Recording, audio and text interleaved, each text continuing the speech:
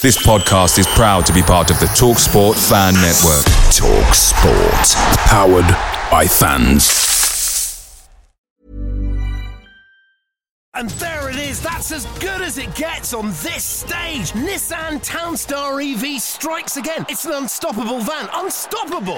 Just fantastic. You can actually see the Pro Pilot technology in action. Effortless parallel parking. It moves with all the confidence that comes with a 5-year warranty. And with a bench full of all-star van experts, there's real strength in depth here. That's all-star quality. Search Nissan Townstar EV and visit your local all-star van centre to see for yourself.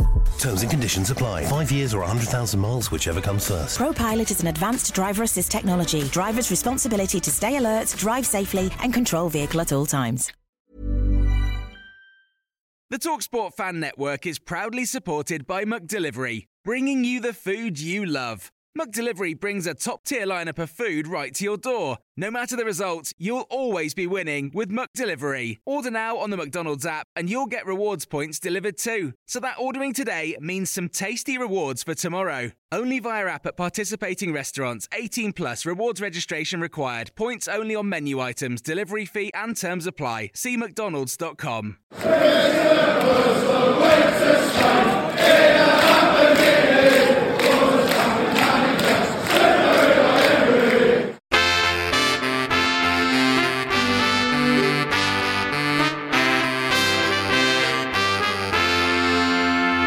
Welcome to the My Old Man Said podcast. I'm David Michael, the editor of myoldmansaid.com and your host. We should rename this show Feast or Famine because this is the Villa way, is it not? This Seems week, to be, mate. This week, 9 points. In a week. In 7 days. Normally it's nil point. Well, for a lot of these shows. Joining me to discuss the feast, Mr. Phil Shaw, Mr. Chris Bird, welcome. Hello, how are you? How's your nosebleed up in these heady heights of 6th? Not too bad. I only got back from the game at 1:30 in the morning, so it's like it's the second time I've done that on this winning run. Well, the sun was out, Villa were winning. Why the hell not, eh? Yeah. So I have a habit of any place I'm in, I tend to close it, so I need to show a bit more restraint in the future. Nah. But shout out to Kurt from New York and Ross, who I met in New York over a year ago when I was at a Villa-Liverpool game. We were watching it at the bar there, Legends, New York's football bar that expats all go to and locals who were getting their Premier League fix. So we had a good night out after the Forest game. He was over for that. Always makes, seems to be an annual pilgrimage to the UK to just go to like 3 or so games. I mean, last year went to Huddersfield, and because he had booking history of Huddersfield, I managed to get myself and 5 or 6 Forest fans into Wembley for that playoff final.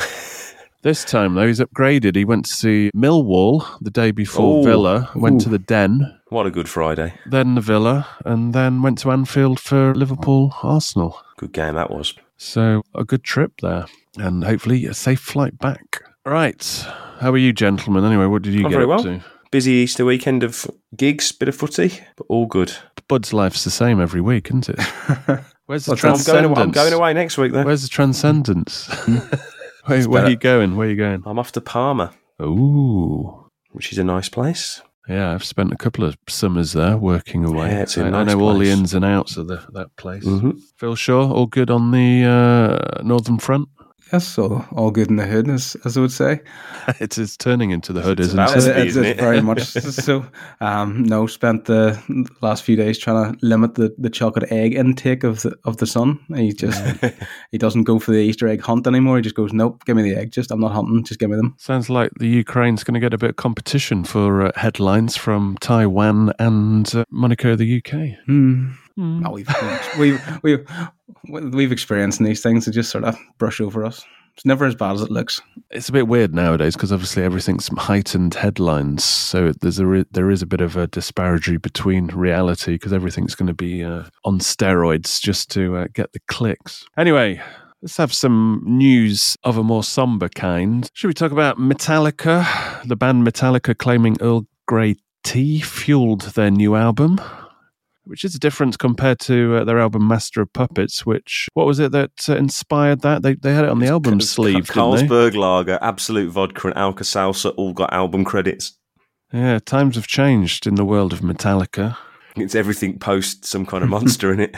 Yeah, I remember doing an interview with the director of some kind of monster, which it's a cracking documentary. It's like Spinal Tap, but in real form. It's just brilliant watching him completely melt down. Even if you're not a fan of Metallica, it's worth tracking down that documentary because it's a modern day classic. Right, should we talk more about that or the Villa news? Reluctantly, the Villa news on this occasion. Right, let's have some Villa news.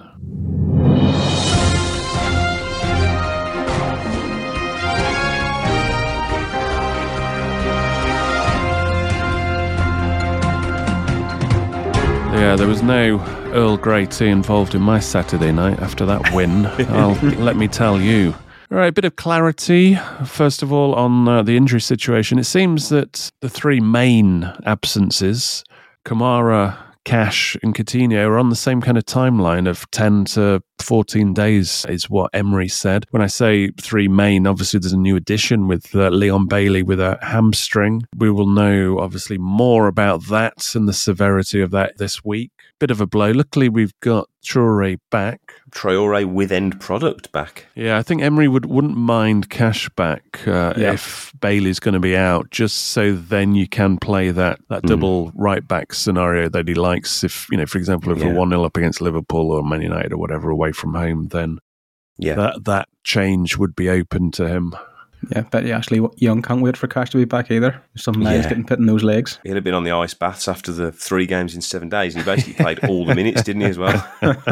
Well, good luck to him. He's doing a good job, actually. Defensively, he did well against Forest. But more of that later on. Villa announced another strategic partnership with Egyptian club ZFC. Nassef Suarez said, "I'm very proud to be part of the announcement for a 3-way collaboration between Zed's Academy, Victoria Sport Club and Aston Villa." Very much speaking to Johan Lang about this. I think I mentioned it in the previous show, that the Victoria hookup isn't like it's Villa's feeder club. This is a team with a passionate fan base themselves and a lot of self-respect, not to be looking at Villa as anything superior. And obviously they're pushing for Champions League. So it's kind of a meeting of equals. And these kind of strategic partnerships, it seems, predominantly are to kind of get around visa issues and working visas. For example, South American players can go via Victoria in Portugal and get to Villa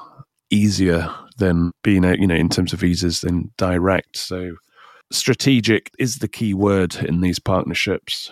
And obviously you've got flexibility of players, being younger players, especially in terms of loaning out, etc. Meanwhile, news that Aston Villa will be popping up in the USA during the summer to take part in the summer series, which will feature games between English clubs. Brentford, Brighton, Chelsea, Newcastle muted at the moment. It's looking like these games will be on the east side in late July, so DC, NC. This is kind of just breaking news. The details haven't really been fleshed out, but I'm sure if it's not out in the media soon, then certainly in the next Villa fan advisory board meeting, we should get fuller details later this month. So look out for that, especially if you're stateside. The week has been all about games rather than any other news. I mean, the main other thing is England beat Brazil in the women's finalissima. There was 3 Villa women's players in the squad, Hannah Hampton, Nobbs and Rachel Daly. Rachel Daly came on, she started off on the bench and was involved in the penalty shootout as England triumphed after a 1-1 draw. Brazil equalised in injury time. So that will give them a boost going into the World Cup, which seems to be very much the focus. They even looked at the penalties here as a good dress rehearsal for any penalty shootout in the World Cup. So Villa playing a part in this England women's team, more so than we're doing for the men's team. But hopefully Ollie Watkins and Mings will get back in the mix, because you can't ignore the fact that Villa are on another level now. And Gareth Southgate was at the game against Forest, sitting a few seats away from Prince William and George, who visited. There's some other Villa news. Can't keep him away nowadays, old Prince William. Of course not. We're box office. I'm sure he was offered to be king, but he said, can we just put that on the back burner? After Charles said, oh, look, son, I'll step down. Let's just cut to the chase. You be king. And he's like, no, I've got a good feeling about Emery. Can we keep me in a more casual role and so I can watch the Villa? You get on with being king. Sorry, Dad, I've got a Thursday night trip to Albania to go to. Yeah, I don't want to be doing any kind of Commonwealth trips. Hashtag lads on tour. Got to be off to Albania in the Europa Conference League. Before we go on, I just want to give a shout out to the sponsors of the show, NordVPN.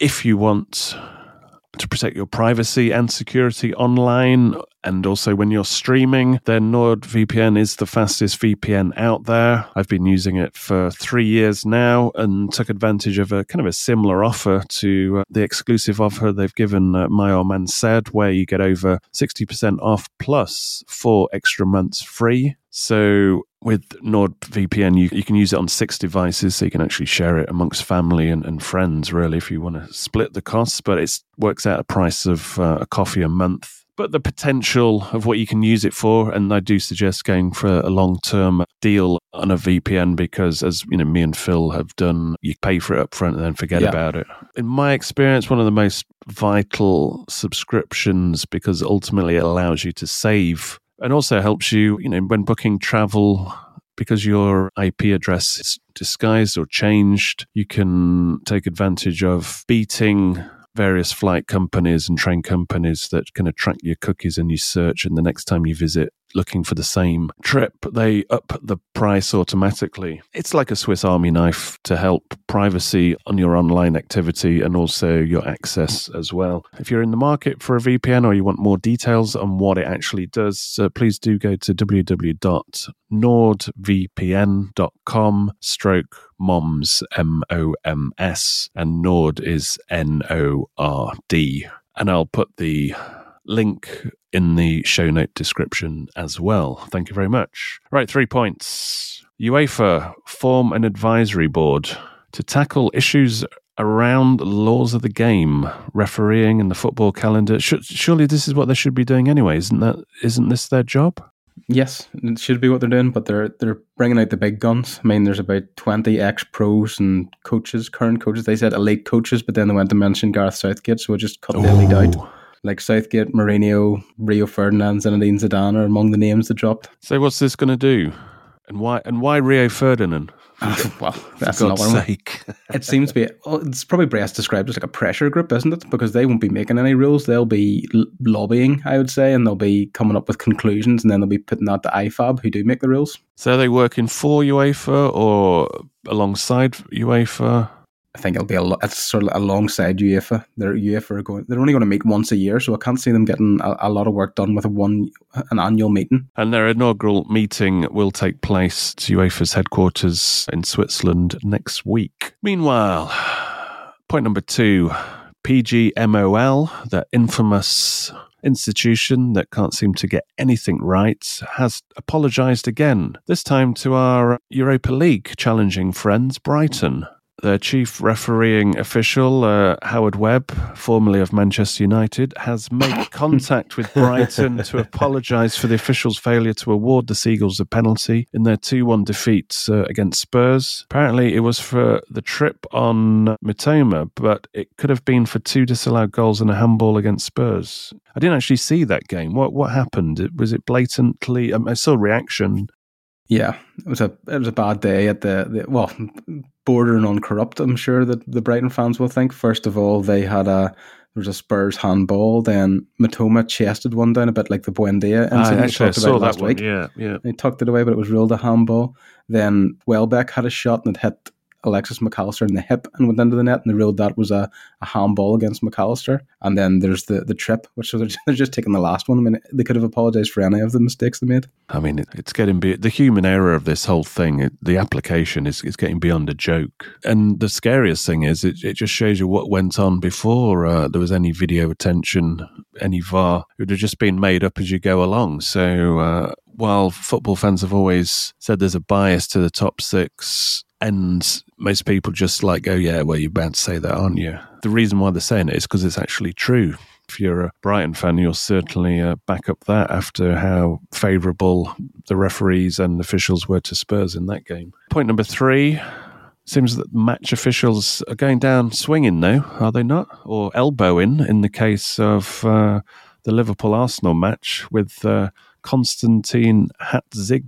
Is he Greek by any chance? There's a name. Hatzidakis, who's he's built. It's kind of quite buff for a linesman or an official, and elbowed Andy Robertson in the face after he was probably bad-mouthing him. There'll obviously be ramifications for that, and that'll spin off into the week. Also, meanwhile in Mexico, Mexico's Football Federation has launched an investigation after footage emerged of a referee appearing to knee a player in the groin during America's Liga MX match against Leon. You need to track the footage down because it's not just the actual act of kneeling on the ground, it's the face the referee makes. It's like, yeah, have it. That's all you can describe it as. Television footage showed referee Fernando Hernandez kneeing Leon's Lucas Romario as the midfielder, and his teammates angrily demanded a VAR review after America scored an equaliser. It happened to me once in the playground. I remember I booted somebody's ball by mistake outside some tennis courts when I was at school. And I was surrounded by about 8 people, like 8 kids. I mean, I was obviously a kid at that time.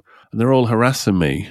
And it just kept on going and kept on going. So my knee ended up in somebody's groin, and they dropped like a sack of potatoes. And all these people started crying. And next thing I know, I'm being told this guy's gone off to hospital. And the headmaster's telling me, give me one good reason why you shouldn't walk out of those gates now. And I'm like, what? Just like it all happened in a whirlwind. I thought, sorry, I just sliced your ball out of the tennis court. Sorry, my bad. And then harassment. Anyway, digressing. But I have complete sympathy with referee Fernando Hernandez. These things, shit happens. Right, on to the game.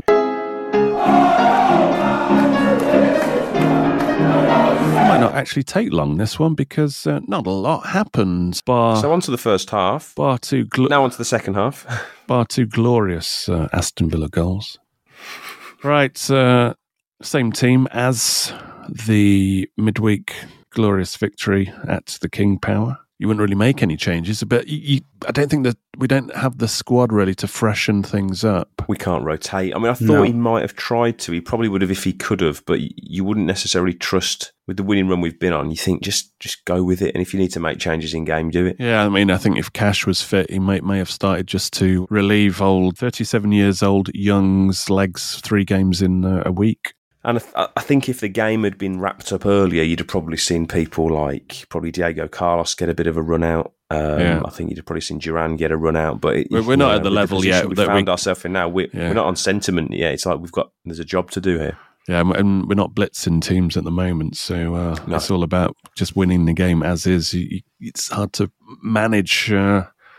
Even though there's 7 games in a month, it's hard to manage that when the emphasis is getting the points. And at the business end of the season, there's no real easy games, is there?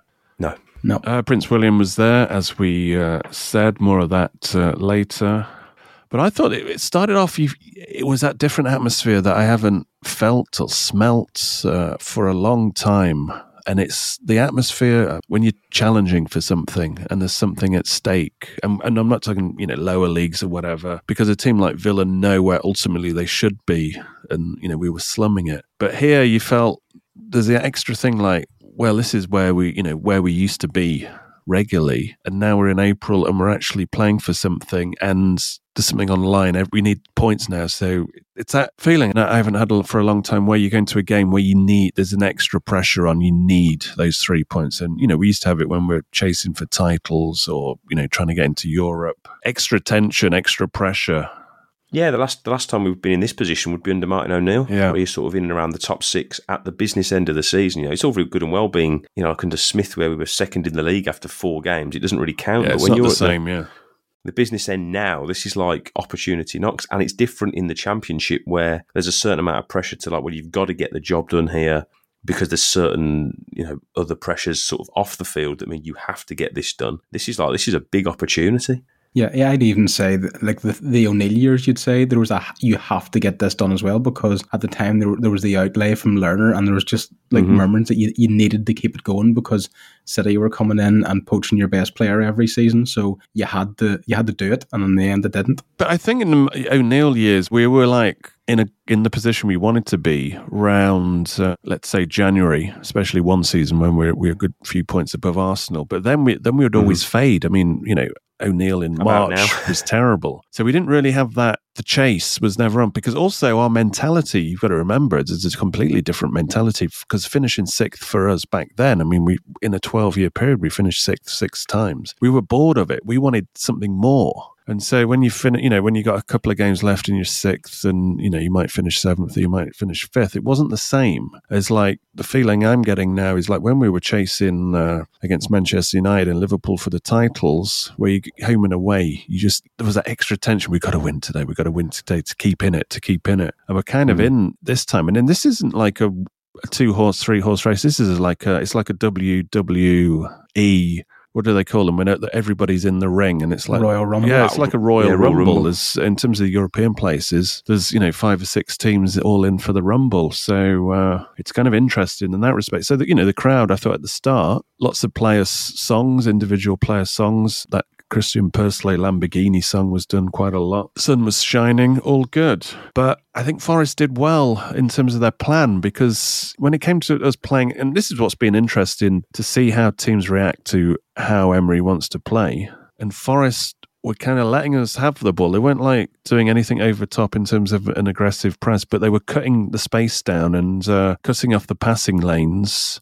Yep. And Mings had the ball 96 touches, which is a few over what you normally have, but that was because it's going back to him, because there's like, oh shit, there's nowhere to go, I'll pass it back to Mings. Mings passes it back to Konza, has a look around, passes it back to Mings. There was quite a lot of that, and that was credit to Forest for kind of cutting down, let's say, the midfield. But while they were doing that, they weren't actually doing anything themselves. They were squeezing the space in terms of what we could do. They didn't really have any focus on what they were doing. And I think ultimately they relied on their only threats really was when we gave them 8 corners. I mean, a lot of that was Villa. I think it's in the plus column of Villa being confident enough now they can defend corners after defending like 13 away against West Ham, but also safety first. So sometimes a Villa player could do something with it, but he would rather slide and put it out for a corner rather than take any risks, which maybe they've been a bit more risk prone before. So you saw a progression,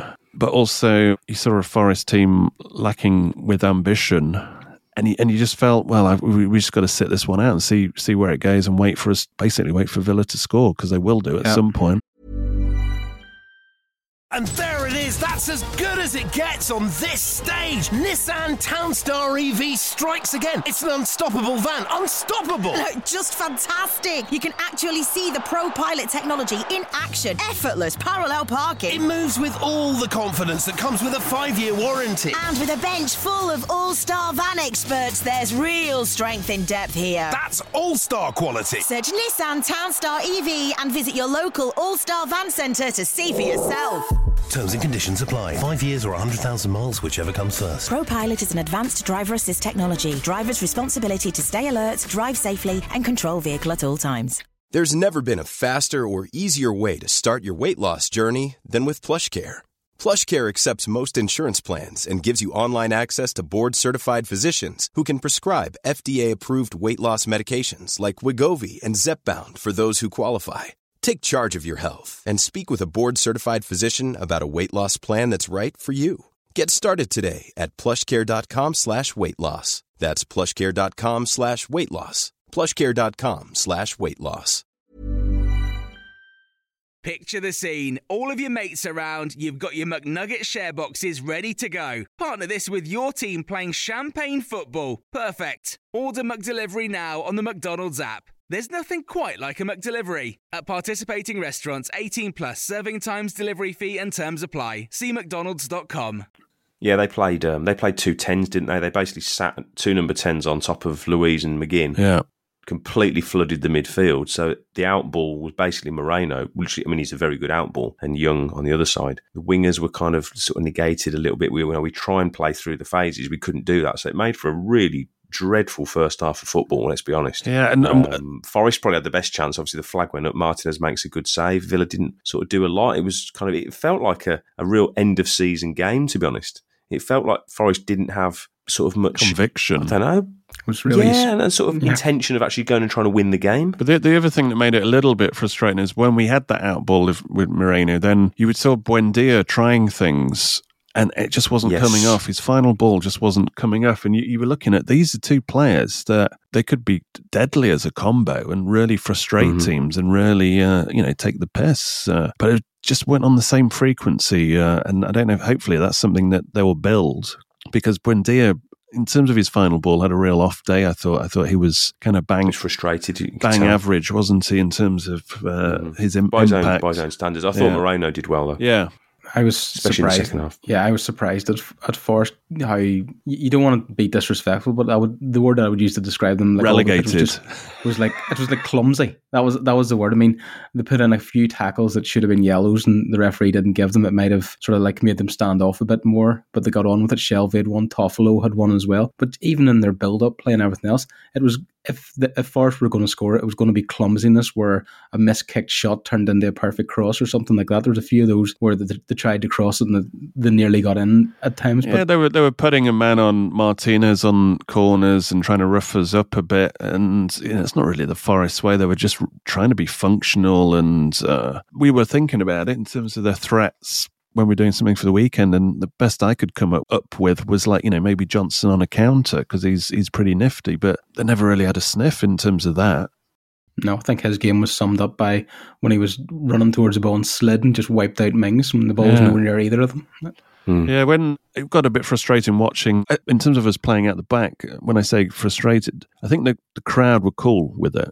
They were, very much so. I was actually going to comment on that. It was noticeable that the fans, the last few games, and especially Forest, they were really like, well, we know what we're doing now. You can't fault what's been going on the last few weeks. So they were very relaxed. The patience of the crowd. Yeah. But the thing is, when the ball would come back to Mings after, nobody else could see a way out, Mings would then, in a casual manner, try to replicate Franz Beckenbauer and do like outside of the foot passes and stuff. It just didn't come off, did they? Would have been cool if they did. But I was thinking a bit there, maybe we're being a bit casual here. We should be a bit more ruthless here. But, credit to Forest, they were spoiling the game quite successfully. And even just taking all the pace out, when they'd get a throw in, they'd take their time. Obviously, we had the injury for Bailey, wasn't it? They had an injury as well. So there were a lot of stoppages. It was just a real stodgy game. And it kind of summed up that the highlight of the whole of the first half period was probably the prize where it lies, landing for once. With a belter of an effort, well done to that lad. But the actual football on show was pretty desperate, to be honest. First winner of prize where it lies for literally months. But even when he wins, he loses because he gets a lifetime supply of Monster Energy drink. Oh, dreadful. He's going to be in hospital from a heart attack. Or bowel rot. Yeah, it's... Flog it, mate. Just get the cash. What do you call it? It's the opposite of silver lining. Shit sandwich. That'll do. And on to the second half we go. I did quite like the first person, a young person. That was a woman who just slipped, didn't she? She barely got it past the 18-yard line. She just slipped and it kind of went off for like a throw-in. And it's one of those where you think they're going to say, oh, go on, love, have another go. But not the Villa. Just, no, sorry, you fucked up. That's going to sky you for the rest of your life. We don't care. You wasted your Pride rewards. Shame on you. You shamed your family. Now get out. I quite like the ruthlessness of that. But we weren't frustrated like we're not going to score here. It was just a case of we have to be patient, and we didn't actually have to wait long because BT popped up again. Second goal in a couple of games. And John Joe with a wonderful assist, wasn't it, in the 6-yard box? Yeah. And archetypal, trademark, passing it into the net from Traore. It's a lovely finish. I love it. He doesn't hit it. He don't give it the laces, does he? He doesn't hit it 1% over what it needs to cross the line. He's very efficient. That's what I like about him. He should also double up as winger and Villa's head of sustainability and efficiency. They should put him on prize where it lies. He'd just land it perfectly in the middle, perfectly weighted. But that was a tonic. It was a relief, and you thought we're not losing this game. There's no way, and we would be stupid to come away with a draw. But you knew you weren't going to lose at that stage. you were hoping we'd sort of finish the game quickly, but normally it's that sort of chicken and egg thing where you're like, are Forest going to have a go here? And even, you get to the last 10 minutes, they've made some changes, and you're like, no, they're still not opening up. It's almost like a friend of mine had said himself, who was in the away end, and he was like, we played, this is obviously Forest, we set up that if we opened up, Villa would have just battered us. And I kind of agreed with him, actually. I thought that because Villa had a few moments where as soon as Forest's press just went off a little bit, McGinn slipped a couple of good balls through, Buendia got on the ball, Moreno had a couple of darting runs, who I thought was excellent in the second half. And you thought, actually, if Forest had at any point tried to go for it, Villa would have just battered them. So I see why they played like that. But what's the point when your goal difference is already the worst in the league? Yeah, you might as well lay down for your Midlands brothers and let them improve their goal difference. By the way, Traoré did come on for Bailey, who went off with a hamstring earlier doors, as we mentioned in the Villa news. Then Buendia got hooked. Not really surprised there. Dendoncker basically slipped in, and McGinn went further forward. They brought on Andre Ayew. But this is where they messed up, didn't they? Because then they got an injury and they didn't have any subs about 5 to replace it. They'd used their little three. They'd used the 3 windows, hadn't they? Yeah. So we just limped off. And you kind of thought, hang on a minute, are they? You kind of everyone's sort of scratching their head a little bit. And then you realize, oh crap, they're down to 10 men. They're definitely not going to go for it now. Yeah, and as the game was kind of petering out, Villa just decided to step on the gas one more time, and it's a beautiful one of the best goals this season, if not the best. In terms of team goals. One of the better team goals, yeah. I mean, it's a really great little ball. The channel, Traoré does really well, spins quickly, lays it off to Watkins. It just opens up and you think, he's probably going to hit this. Yeah. Doesn't. Slips in Ramsey, doesn't he? Who sort of pulls the defenders to one side, pulls it back to Watkins, who has a great first touch, maybe gets a little bit lucky. Skips past the defender, doesn't he? Skips past the defender, and then when he gets to him, you sort of saw a deft finish that we haven't, I think even he said it himself, didn't he, after the game, that's not the kind of finish I would have done a couple of months ago. Yeah. Just a little dinky chip over the goalie, who I actually felt sorry for because he had absolutely fuck all to do all game other than picking the ball out of his net twice. Yeah, and I think he's basically learnt from the school of Traoré finishing there, isn't he? Yeah. They need to bang it. The bare minimum. Bare minimum efficiency. As long as it's over the line, has enough energy to get over the line, that's all you need to do. And then took a yellow for taking his shirt off. I was going to say, you really enjoyed his celebration. Yeah. I went, oh, that's not Ollie Watkins. He'd had a difficult game, hadn't he, actually, I think. The mild-mannered Ollie Watkins rips his shirt off, hulks up and knee slides and just gives it to everyone. Good lad. He's on a great run, isn't he, now? I think everybody in the league's sort of taking note now. Yeah, it's blatantly obvious now. And he's shown an array of finishing that perhaps we haven't really realised in him. The hat-trick I remember against Liverpool, they were like, wham, bang, thank you, ma'am, finishes. So that was left foot, right foot header, wasn't it? Yeah, but these recently, they've been kind of classy finishes. The one at Leicester in midweek, they slide it past the goalkeeper, the little chip over Navas against Forest. I think of the one about against the Arsenal one, gets it out of his feet, shifts it onto his left foot, smashes it in the bottom corner. These are really great strikers' goals. That's what you want to see from him. Yeah, right. So there's not much really more to say about this game. It was one of those games where it's all about the 3 points, and that was 9 points in a week.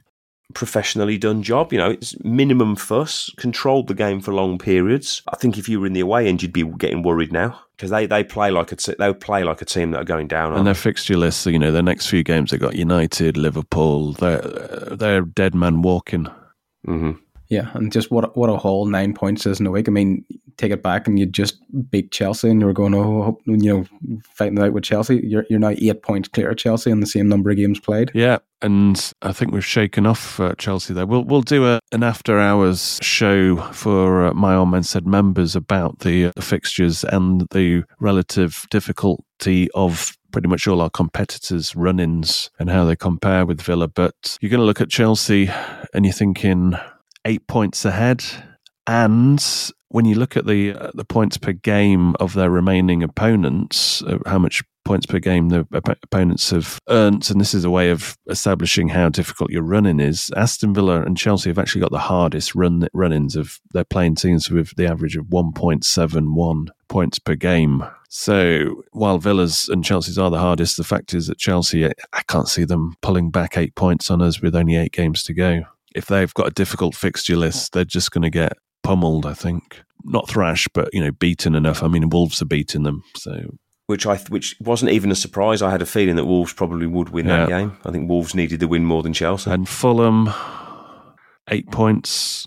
without Mitrovic. They got a game in hand, but they look like they're going to be cannon fodder now for a few teams. Brentford, 4 points above them. They've got a reasonably tough run in, so... Unfortunately, we have to play them. I mean, to go to Brentford and get a win would be huge. Yeah, that's a tough game, actually. I think the next two are massive. Brentford at home is like 1.8 points per game, so it's literally our next 4 fixtures, 3 of them... in the calculation of PPG, points per game, 3 of them are our hardest 3 games. I think Newcastle, their away PPG is something like 1.8 as well, so they're formidable away from home. Mm-hmm. That's the tough one. Then you've got Brentford at home are tough. And then we're away at Manchester United. Manchester United at home are 2.4 points per game at home. So that's the most difficult. And I think Liverpool away as well is another tough one. So Newcastle, Brentford and United are 3 of the 4 hardest games we've got left. So I think we'll know a lot by the end of this month. I think so. We'll be on the final furlong and we'll see who the runners and riders are really. I think so, yeah. And even like you look at the opposition, I think the bottom of the table is just starting to take shape now, isn't it? Yeah, but sort of we don't give a fuck about that, Chris Budd. So let's move on to Media Muppets. Hell no, we don't.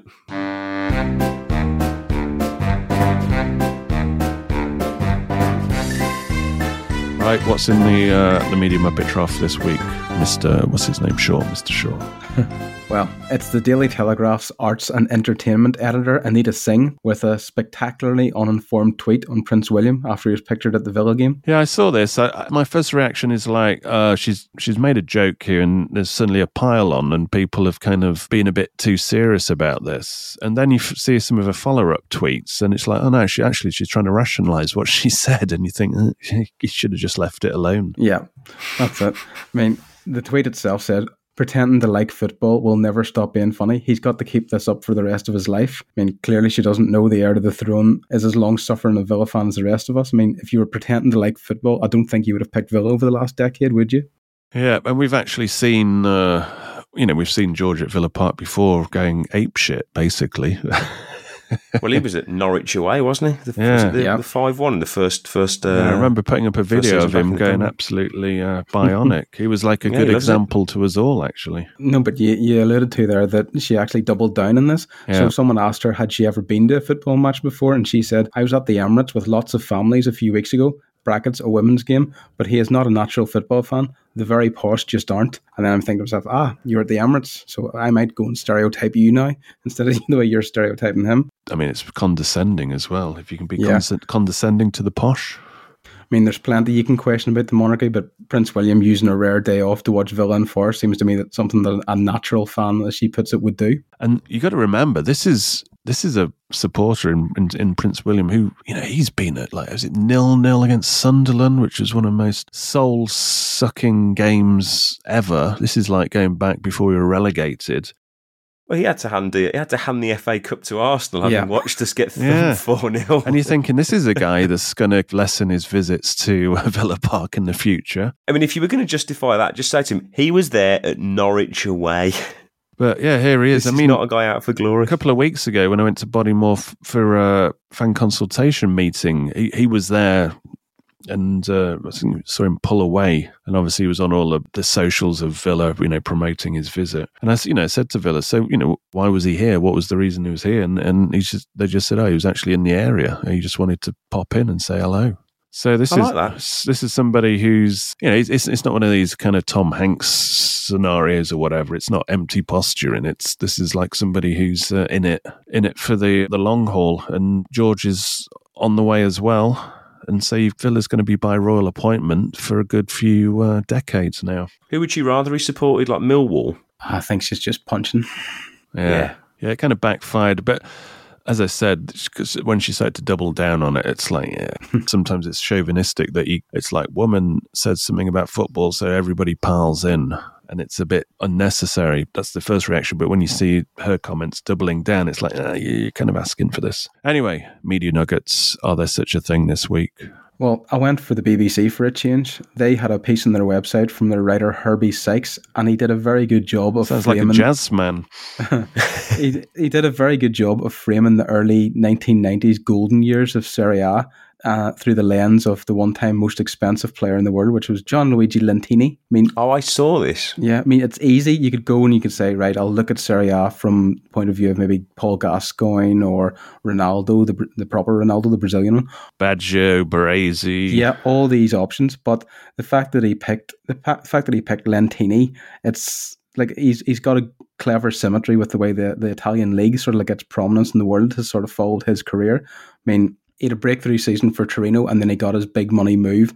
I think the world record at the time, I think, was just over 13 million. He got at the AC Milan, and just from that, it was just downhill. I think I always remember watching it in Channel 4 Serie A and saying, "Oh, Lentini, world's most expensive player, still hasn't got that goal from Milan." I think it went over a season nearly, and he hadn't scored. So charting Lentini's rise and fall sort of just parallels Serie A being like the powerhouse after the 1990 World Cup to sort of where it is now, and it's just, scraping around for money. Yeah, it used to be the league that the top English players would, likes of Ray Wilkins and obviously Platt as well. Remember, they were absolutely dominant in Europe, Luther weren't they? Blissett Across went all there. the competitions. All right, before we go off, just want to say a big thank you to all the My Old Man Said members for supporting the show as always, and all the members who have signed up who live in America especially as well. Big shout out to Across the Pond, and also to Mark Plant, Andy Stevenson, Ghazi Al-Shavi, and a big thank you to John McGovern. Didn't you used to play for Forest back in the day? For signing up as an annual member. If you sign up as an annual member, you get 10% free, which is just over a month. And what is the point of signing up as a member, you ask? Well, as well as supporting the show, you join our inner circle of Match Club, which, like Fight Club, the first rule of Match Club is we can't talk about Match Club. Second rule is we can't talk about Match Club. But there's other clubs within that club. I was speaking to somebody the other day, and they said, maybe you should explain what else happens in Match Club. As I said to them, the first two rules are we can't talk about it. That's the problem. But it is kind of the My Old Man Said hive mind, where like-minded people also talk about other things. We also have, I will let out a few things. We also have Investo Club, where we talk about things like shares and crypto and different investment ideas. We also have Screen Club, where we talk about what we're watching and films and things on the horizon and insights, etc. There's also Game Club for people like Phil Shaw. I don't know what goes in there. I hardly ever check it. Hopefully nothing too unsavoury. But the idea is it's not just talking about Villa, it's talking about everything and anything, and it's a nice little community. And the level of people in there, that's what makes it interesting. But as well as access to the inner circle of Match Club, you also get ad-free versions of the show. So if you don't like ads and ads are wasting your time and annoying you, then you don't have to listen to them ever again. And plus, you also get extra shows. And when I finish speaking here, we'll be off to do an extra show based on looking at all the different teams who are in competition for European places, what their run-ins are, how they are weighted, and what we potentially think is going to happen, and who our main threats are, and what the potential spectrum of where we can finish actually is realistically. So please do go to myoldmansaid.com and click on the members link if you want to join us and find out more details there, and hopefully see you soon. Thank you very much. Right, these guys don't want to go head-to-head in Emery's clipboard, so let's put that on the back burner, because I want a shorter show to edit, because it's Easter and I'd love a break. There's been so many shows in the first week of April due to the amount of fixtures that let's put Emery's clipboard on ice until the next episode. So with that said, any final words? Do you know what? Not from me. I think what a week though. Let's just put the pedal to the gas now and go for it. Like, whatever happens, I'm going to enjoy the next few weeks. Yeah, seize the day. It's interesting because when you're weighing up, the strength of fixtures we got left, and with the way other teams will look at Villa and they'll look at, this is how many points per game they've got so far this season. There's two Villas. One is the whole season, and the other one is since Emery. And since Emery is a different beast, and it's apart from the top two, nobody's had a better season. I mean, since Emery took over November the 1st, now I think Newcastle have a game in hand. If they win that, then they're level on points. I think they probably have a better goal difference, but that's the level we're operating at. Basically, we are in Champions League form. So if that continues, then I think other teams have got a problem. We're playing the three teams immediately above us and the four teams immediately below us. So if we're playing like our form under Emery, I think we're going to be tough. And opportunity knocks. I'm kind of interested in, if you're taking into account that is our form, what is an expectation of results in those 7 games? Also, we have a tough game at the Wolves as well, who just beat Chelsea. And we don't tend to do well there. No, exactly. So I'm not making light of that fixture. But I mean, we'll talk about this elsewhere, and we have plenty of time, obviously, to play it. But I'm looking ahead to Newcastle, because I think that's a real humdinger of a tie. That's 2 teams who think they're the dog's bollocks now, going head to head. And it's a big time to make a statement against them, especially after they slapped us 4-0 at their place. They're playing a different team now, even though it's the same personnel. Yeah.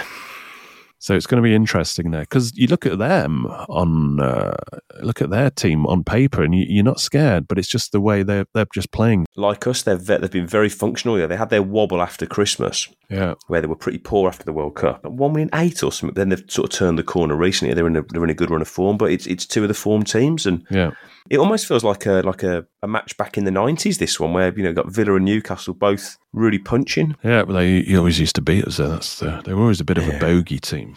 Oh, they were just better than us. This is the one. If we win that, then it's interesting. Very interesting. And on that note, it's goodbye from me, and it's goodbye from them. Goodbye. Goodbye.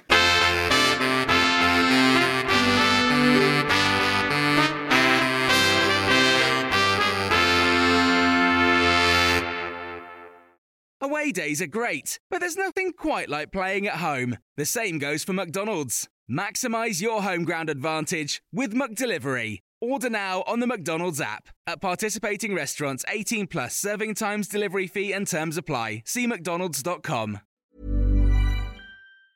And there it is, that's as good as it gets on this stage. Nissan Townstar EV strikes again. It's an unstoppable van, unstoppable. Just fantastic. You can actually see the Pro Pilot technology in action. Effortless parallel parking. It moves with all the confidence that comes with a 5-year warranty. And with a bench full of all-star van experts, there's real strength in depth here. That's all-star quality. Search Nissan Townstar EV and visit your local all-star van centre to see for yourself. Terms and conditions apply. 5 years or 100,000 miles, whichever comes first. Pro Pilot is an advanced driver assist technology. Driver's responsibility to stay alert, drive safely, and control vehicle at all times. This podcast is proud to be part of the TalkSport Fan Network. TalkSport. Powered by fans.